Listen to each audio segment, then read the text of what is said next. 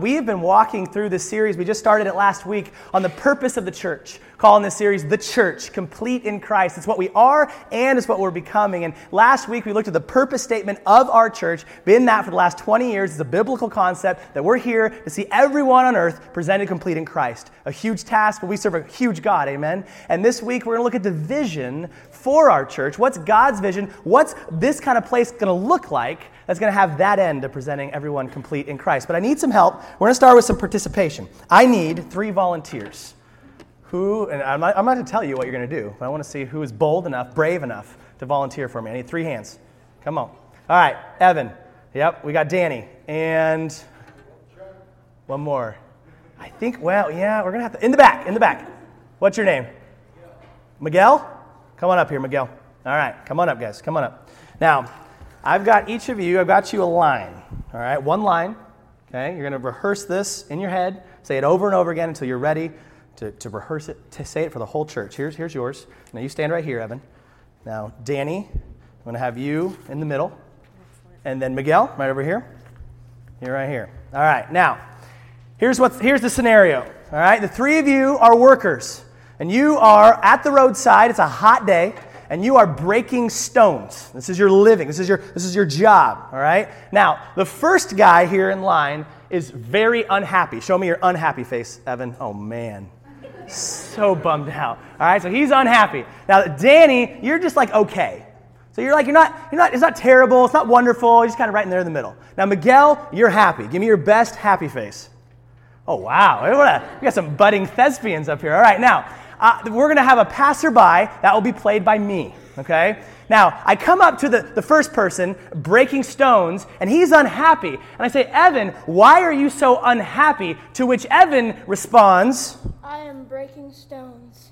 He says, I am breaking stones. Why do you think I'm unhappy? It's hot. This is terrible work. I'm unhappy because I have to sit here for my job breaking stones. It's awful. Thanks for asking. Move along. Okay? So I do move along. And I come up to Danny and I say, Danny, you look like you're just all right. How are you feeling? Why are you just okay? And she says, I am making a living.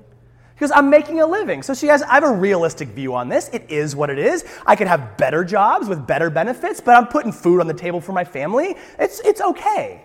But then I come up to Miguel. I say, Miguel, you look so happy. I've never met this guy in my life, and I'm putting my hands all over him, right? Welcome to the family, Miguel. Thank you. All right.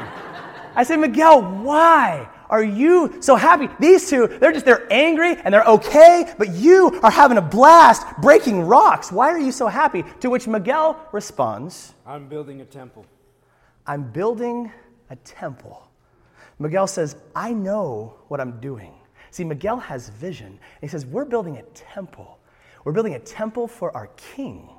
And our king is going to come. He's going to live in this temple. There's going to be these huge pools out back. We can go swimming. These grand dance halls. Well, he's going to invite us all in to feast with him, to dance with him, to enjoy him. So in the moment, breaking stones, life could be better, but I know where this is all going. We're building a temple. See, the first two, they're looking downward at the task, but Miguel is looking forward at the vision of what the breaking stones is all about. Let's give our thespians some hand, all right?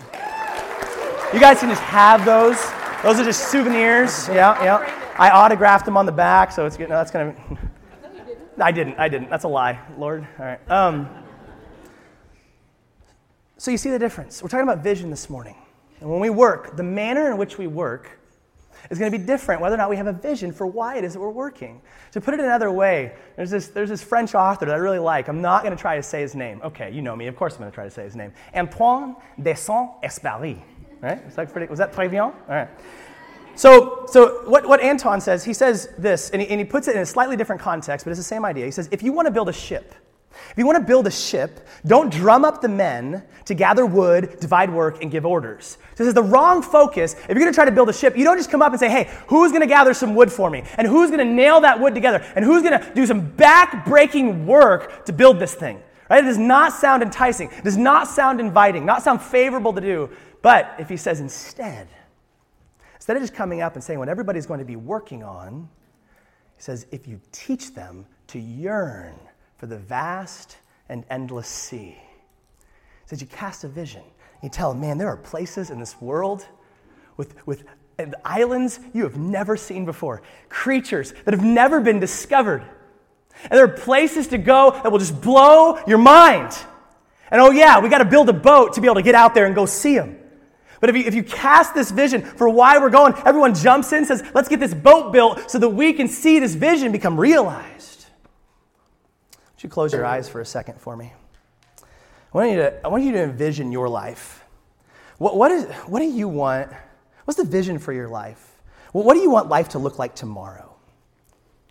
What do you want life to look like a week from now? What do you want life to look like a month from now? A year from now? 5 years? 20 years down the road? And what do you want family life to look like? What do you want your kids to be doing? What do you want your marriage to look like? And down the road, what do you want work to look like? What do you want retirement to look like? What do you want your finances to look like? Now, way more important, we think to ourselves, as Christ followers, what's God's vision for my life? What's God want my life to look like a year from now, 5 years from now, 20 years from now? Some of us say, we have no idea. I've never even thought about that. And most importantly, what's God's vision for our lives together 5 years, 20 years from now? And you can open your eyes. If we want to engage into this process, the process of what God's doing in his church, we got to paint a picture. We got to cast a vision for what this looks like. This isn't just, hey, come here week after week and put some money in an offering plate and paint this wall and teach this Sunday school class and do this job and do that job. We need to cast a vision, God's vision, for what he wants this group of people to look like, what he wants us to become, what he wants us to be doing. See, we're not just breaking stones. We're building a temple. And I don't mean a building. God's people, we are his temple for the King to come feast with us and to know him as our personal Father God. Last week, we looked at the mission statement. We pulled it right out of Scripture. This was Paul's mission. He said, everything I do in my life is aimed toward this end, and it was to present everyone complete in Christ. Do you say that with me? Present everyone complete in Christ. One more time. Present everyone complete in Christ. I want this on the tip of our tongues, on the forefront of our minds, so that we know where we're going with all this, what we're called to do. And what we want to see is we want to engage people into the process of seeing every single person on earth fully satisfied with who Jesus is for them and for us. To look just like him, and to follow him, to become mature, complete in him, knowing what we already have in him, and to go out into this world and to bring others into that process. That's what we're called to. But that's lofty and abstract, isn't it? What in the world does that mean? What does that look like? So we want to unpack that. We want to cast a vision for what kind of people and what kind of activity we're called into to see this end come to fruition. And so the last couple of years, we've been working on just that, a vision for our church. And we've had a couple of leadership retreats where we got together as a church family to pray and get into God's Word together. Ed Trenner came up, helped us walk through some thinking and some praying and some scripture reading. And the elders and the staff, we've been talking, we've been brainstorming, say, God, what is your vision for our church? And we believe, based on his Word, we're going to cast a vision for what this place should look like and what we should be doing. The vision for Peninsula Grace is this, that we are a gospel-centered community reproducing disciples of Jesus. A gospel-centered community reproducing disciples of Jesus. We're going to break that down. Next week, we're going to look at the second half. This week, we're going to look at a gospel-centered community, what it means to look like and be a gospel-centered community. So we're just going to look at 3 parts. We're going to look at the gospel. What is the gospel? And what does it mean to be gospel-centered? And finally, what does it mean to be a gospel-centered community? So first of all, if we're going to be gospel-centered, we need to go with the gospel is, right? What is the gospel? Well, the word gospel, it simply means good news. It means good news, so it could be referring to any good news. Hey, did you hear the government's not shut down anymore? That's good news, right? Ooh, politics, too soon, Justin, right? Inbox is just chock full this week. I could just feel it coming, right? Especially from George.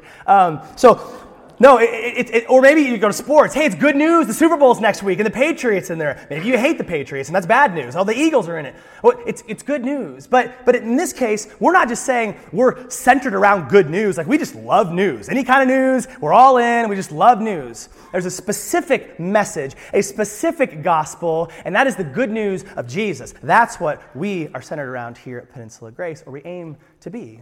So what is that gospel? What's the good news of Jesus? Well, Paul tells us in 1 Corinthians 15. I love this passage. He says, this is what it is. It's the most succinct version of the gospel I know of in Scripture. He says, let me remind you of the good news, or maybe your translation says gospel, I preached to you. This is the gospel I preached to you, and it is this good news that saves you. And he gives us, he says in verse 3, I passed on to you what was most important and what was passed on to me. So here's the most important part of the good news that you need to know. He says, Christ died for our sins, just as the Scriptures said. And he was buried, and he was raised from the dead on the third day, just as the Scriptures said. He says, here's the good news. Here's what we're centered around. That Jesus Christ died, was buried, and rose again. But we have to recognize an extremely important clause in there that if we forget it, if we leave it out, we've missed the gospel. He says he's died for our sins. This is not just an historical fact that Jesus died, and he was buried, and he rose again. It's the fact that Jesus died for us. Because we were sinners, because we were separated from God, from a relationship with God. And so Jesus died in our place to bring us back, to win us back to our Father. Now this is good news. This is good news. And where do you put good news? You stick good news on the headline at the very front of the newspaper. You don't bury the good news in the back with Dear Abby and Sudoku, right? You put the good news right up front for everyone to see, the glorious news of who Jesus is and what he's done to reconcile man back to God. And it's the great news, in church, the best way I can say it is the good news is that I can't, but Jesus did. I can't, but Jesus did. And it's this wonderful news that what God demanded of me, this God level of perfection and holiness that I could never achieve, he provided through the person and work of Jesus Christ. Jesus switches places with the guilty rebels. And the one man who ever came to earth who deserved heaven endured hell so that the rest of us who deserved hell could experience heaven with our Father. And that is the good news that, Lord willing, I will preach until the day I die. That's what the gospel means to me. That's what I believe the Scripture says. So if that's the gospel, we are called to be gospel-centered. What's that mean? It means it's not just part of what we do. It's not this little side part of the church. See, often I think we think of the gospel, we think of like door-to-door evangelism, okay? That freaks you out, right? And we think of kind of the gospel as we come up to someone and we give them the wordless book, or maybe you hand them a gospel tract. Here's the Romans road. Here's the 4 spiritual laws. And the gospel is this ticket that gets people into the club. And that's kind of all it is. But the gospel, man, I'll tell you what, we don't graduate from the gospel. We don't move on from the gospel.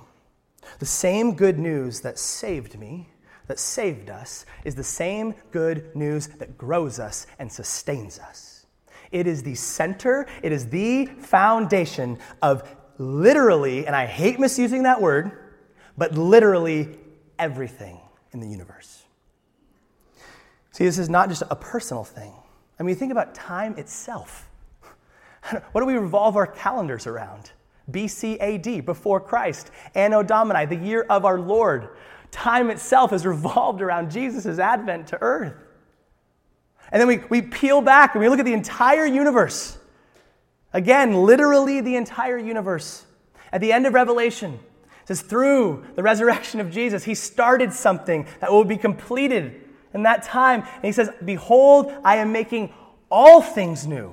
All of heaven and earth is being rescued from the power of death, restored to the original condition of Eden to move forward in the way that God had originally intended. The redemption of the entire universe revolves around Jesus Christ and his finished work.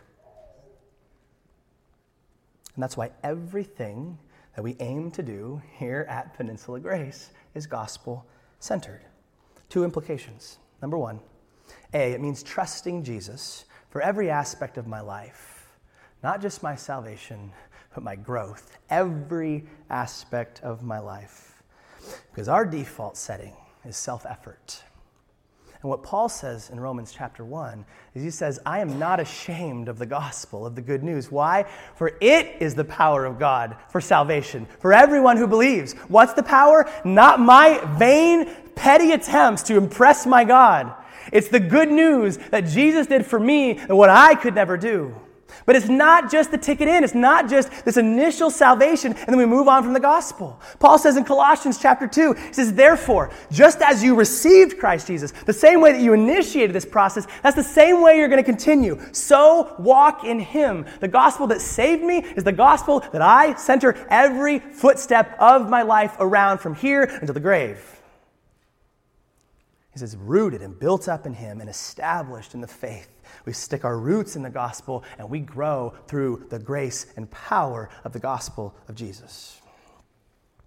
And to live a gospel-centered life, if we're going to accomplish this mission of presenting everyone complete in Christ, it must be done through the gospel. Because, listen, it's not self-effort. We are trying to gain so often in our lives what Christ has freely given for us. That picture often a desert. And you go out with this pickaxe, and you go, man, I really need some water. And so I roll up my sleeves, I flex my muscles, and I start hacking at the ground into the sand, hoping I can get deep enough to find some water to sustain myself. And God goes, quit trying to win what I have already freely given you. He says, get away from the desert and come over here and stand under the waterfall of my grace.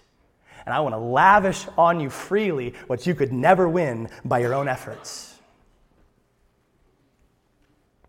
And what happens? See, our default, why is it our default to work for what God has given us? Well, if I can earn it, then I get the credit and I get the glory. Remember we said that we are sinners who reject the glory of God and want to glorify ourselves. But in the gospel, we see that Jesus did for us what we could never do, and therefore it's from him, and therefore he gets the credit and he gets the glory. And that's why we exist, is to glorify our Father. And we do it by believing the gospel. The second implication is that it means seeing everything through the lens of the gospel. It's the way we see everything else in our lives. Again, our default setting, the default switch as sinners, is not to be gospel-centered, it is to be self-centered. You and I were born self-centered. This means no one had to teach you to be self-centered. If you are a parent up in this place, you know this. You did not have to teach your child, listen, Johnny, when you don't get your way, I want you to lay down on your stomach and start flailing your hands and arms and screaming like a little baby. You didn't have to teach them that. Right? They knew that. You don't have to say, man, quit sharing all your toys, right? Quit being such a Mother Teresa. Consider yourself every once in a while. You did not have to teach that to your children. We were born putting ourselves in the center of our own universe. And to move from being self-centered to gospel-centered means transferring the center focus of our universe, our reference point, from ourselves to Jesus. So what does this look like? You see, if I'm self-centered, all of my decisions, all of my thoughts are based around me. So you got up this morning to come to church, and you put on some clothes, Lord willing. And you looked in the mirror and you go, man, how do I look, right? Does this make me look fat, right? Are people going to like this outfit? And you think about your conversations with people. Man, did I come across, did I sound smart in that conversation? Was I funny, right? Was I spiritual enough in that conversation? And then when we go to work and we go, man, like, were people impressed by that day of labor? Nobody's ever seen anybody work like that. Or maybe it's the opposite. You're going, man, everybody hates me. I need to get out of the way. I don't want anyone to look at me. Either way, it's self-centered. And we, in very sneaky ways, make our entire lives all about us. But this transfer of the universe from myself to Jesus means that everything that I do, every conversation that I have, every action, thought, and word of my life is centered around Jesus. And now I have a conversation with somebody, and I'm not thinking, man, how do I look good in this conversation? It's how do I honor the name of Jesus in this conversation? How do I point people toward Jesus in this conversation and show him he's all I need and he's all they need? It's this move from being self-centered to selfless, thinking about other people. It's the law of love, to put other people before us. And because I have all my needs met in Jesus, I'm now free to come to other people, not worried about what they think of me, but that they might know Jesus as Savior and Lord and life. And I don't look at people anymore as, are they smart? Are they dumb? Are they likable? Are they unlikable? They're a sinner imprisoned by sin, and they need to be freed. And the only way they're going to be freed is through the gospel of Jesus. And so what we're proclaiming, when we're gospel-centered, what we're really saying, to be gospel-centered is to be Jesus-centered. The good news of Jesus. It's a relationship with a person. The gospel is not just a set of facts that we need to memorize.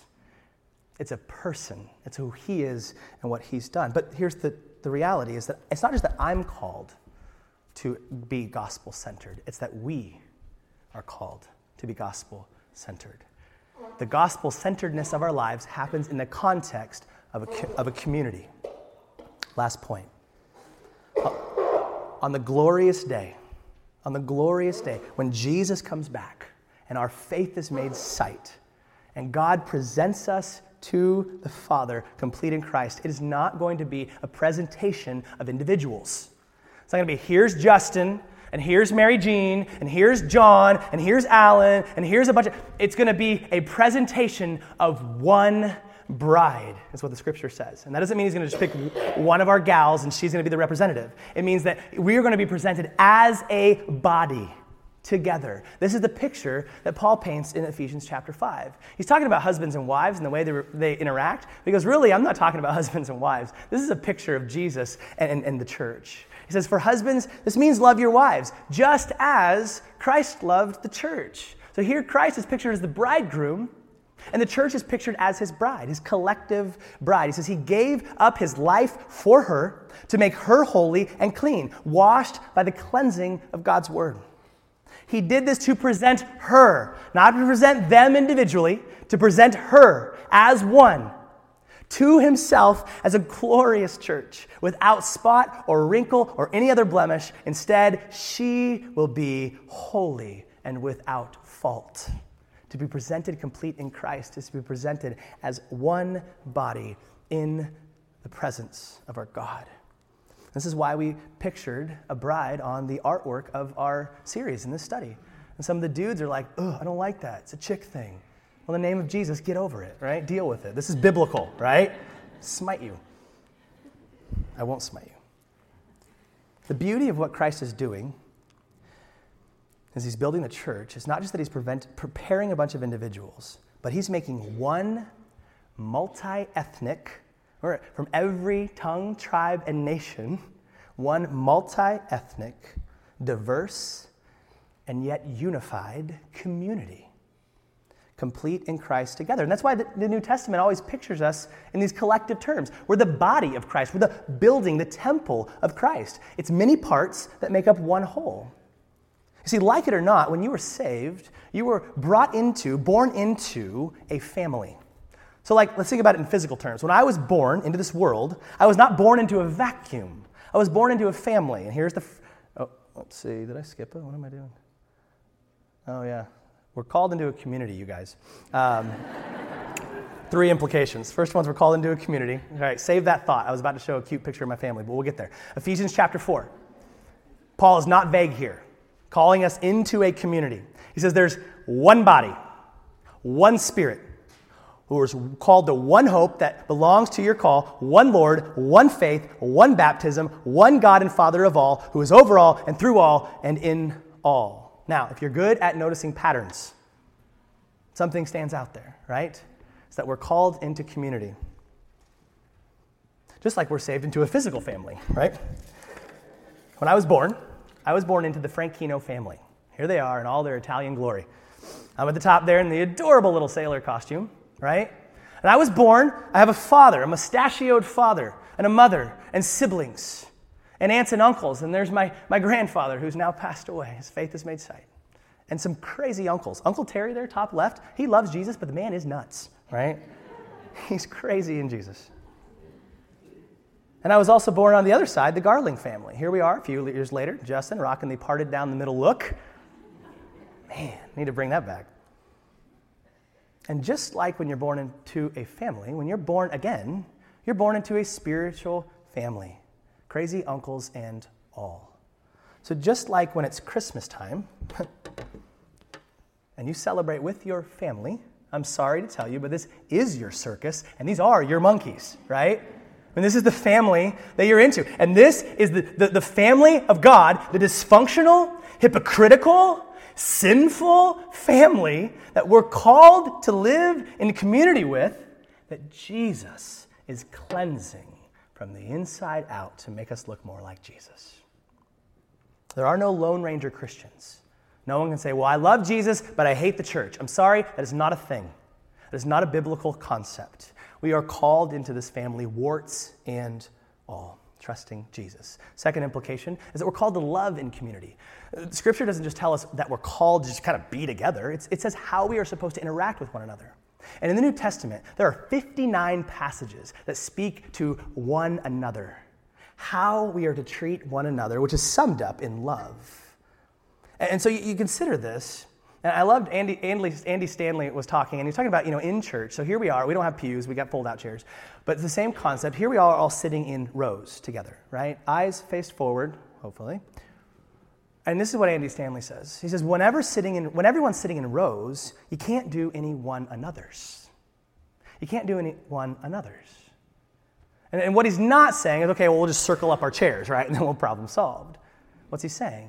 We're called into community together, into something deeper than just Sunday morning's good. We're called into something deeper than that. And you look at these one another's in Scripture. Here's just a few of the 59s. We cannot be at peace with one another right here in the church service alone. We can't live in harmony. We can't love and serve and carry each other's burdens and be patient and forgiving and bear with one another, encourage one another. We cannot do these things only on Sunday morning. We are called into something deeper and sweeter, into relationship with one another. All you can do right now is sit, look forward, get off of Facebook, right? And look at me. I can see some of you and what you're doing. I know.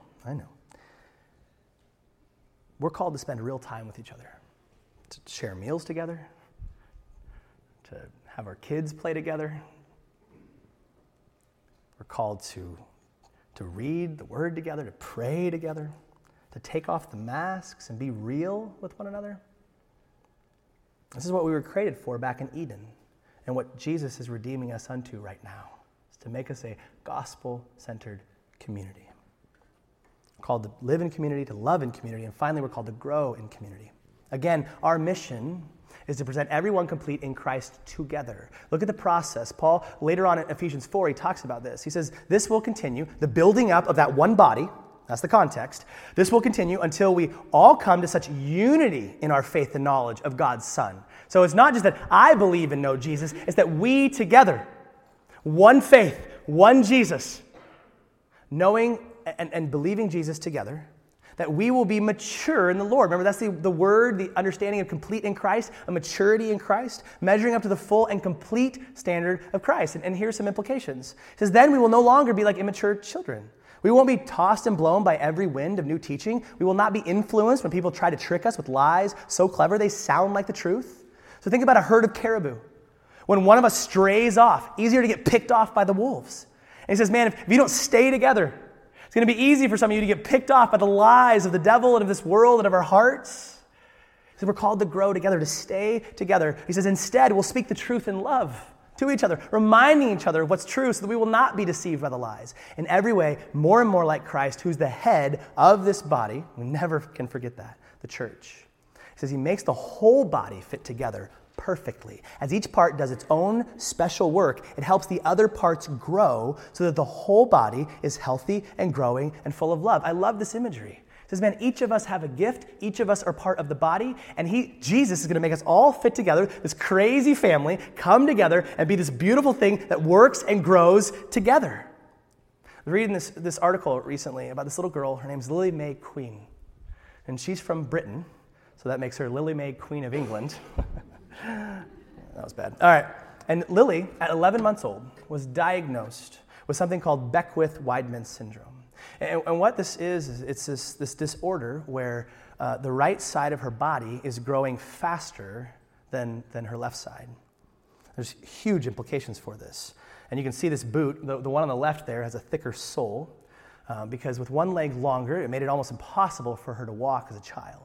and it caused these extreme pains in her back and in her legs. And then one side of her tongue was larger than the other side. And so even trying to feed as a child or to try to learn how to talk, it was extremely difficult. And she was susceptible to seizures and much more susceptible to cancer and to tumors in her body.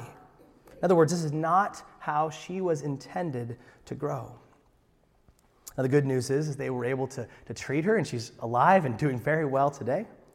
But the point is clear. Our bodies were designed to grow in concert with one another. Now hear me. I'm not saying that every single one of us is going to grow at the same rate. We're all over the place spiritually in this room today. But the call is to grow together in the context of a community. And that each part of the body of Christ is vital. And if one part's not growing, if one part's suffering, the entire body suffers. You see, being a part of the body of Christ is not just showing up at church on Sunday mornings. And it's not just getting involved in a few programs. But the beautiful thing is that what God has called us to, He's also designed for us to hunger for. You see, I meet with people often. I get together with lunches and conversations. And as I ask people, man, how can I pray for you? What's going on in your life? One of the number one things I hear is, man, I'm lonely. My family and I, we're lonely.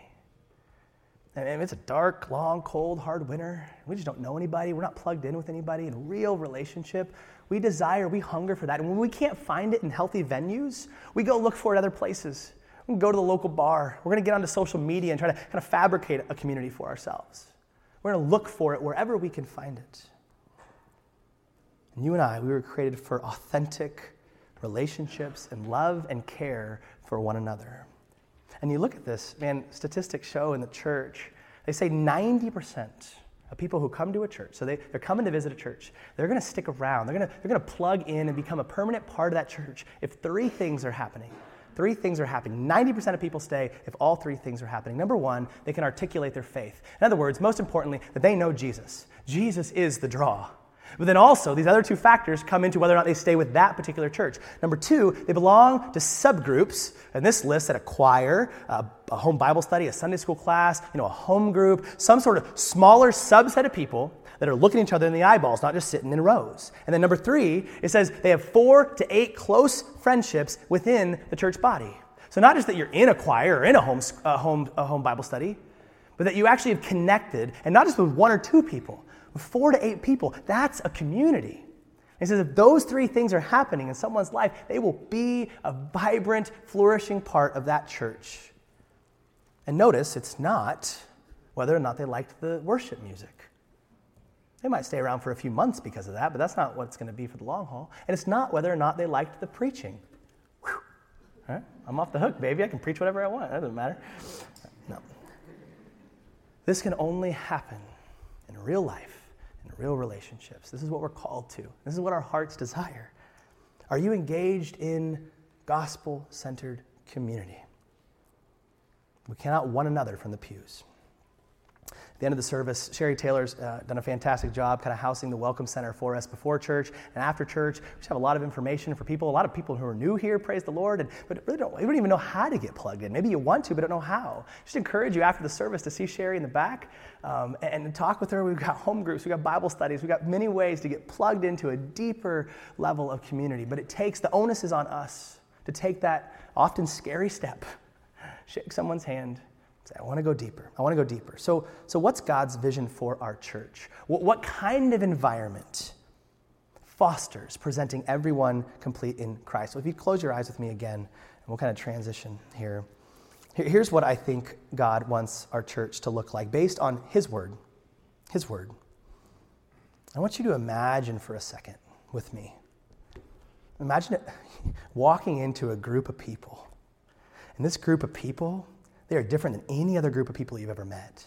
This group of people just accepts you right where you are, warts and all. They say, just come as you are, take off the mask. Man, you can be a part of our dysfunctional family. And these people, man, you just watch them interact with one another, and it's insane the way they care about each other's needs. They see someone who doesn't have enough money to make ends meet, or they see someone that's down in the dumps, and they just throw everything in and say, we want to help that person, we want to love that person. It's actually kind of weird how much they care about each other. And they're just always getting together and talking together and eating together. And not just eating, but like loving. They got the Italian hands flying in the air. They're spitting food out of their mouths. They're laughing. And they're just always praying together. And most of all, this group of people is just geeking out about this guy named Jesus. And they're always worshiping together. They even like break out in song at random times, like the Von Trapp family. They're always just thanking him and trusting him in the midst of their anxieties, in the midst of their hurts, in the midst of their addictions. They just keep saying, Jesus is all that we need. This is the kind of community. We're not a perfect community right now, and until this other side of glory, we will not be. But this is the kind of community that we're called to be. This is the vision of a gospel-centered community. And this is not just any community. It's not the Elks Club. It's not like the Crochet Club. This is the gospel-centered community, meaning it's a community of people who trust Jesus as their source of life, who follow Jesus, who obey Jesus, who are all about the person of Jesus. And you and I, we cannot manufacture this kind of community in our power. This has got to be Christ in us, but the good news, the waterfall of God's grace is everything he has demanded of us, he has supplied through Jesus. And Father God, I pray for us as this community. And we are a jacked up, dysfunctional group of people. We've got all sorts of sin issues. We've got all sorts of hurts. We've got all sorts of habits. But Father, you love us. And not just us individually, but you love us as a body. Enough to send Jesus to die in our place. Enough to win us back and not just get us through the door, but to make us together this healthy, vibrant body that's growing together, that's being rinsed of our sin, that's going to be one day presented spotless, blemishless before God as your bride, as the bride of Christ. And I pray for my brothers and sisters and maybe those in this room that don't know you, that today they'd take that step forward, the gospel, to move from a self-centered life to a Jesus, to a gospel-centered life. And take their trust away from themselves and put it onto Jesus. And no self-effort will win for us what freely we have been given in Christ. And maybe someone today, Lord, needs to take that step toward community. They've been coming to church for a long time. That's kind of as far as it's gone. And they don't know the richness and the vibrance and the messiness and the ugliness of what it is to attempt to walk with Jesus together. And they would take that step today. Father, all of this is only possible through the grace of Jesus. This is not our self-effort. This is not about getting a bunch of merit badges on our sash.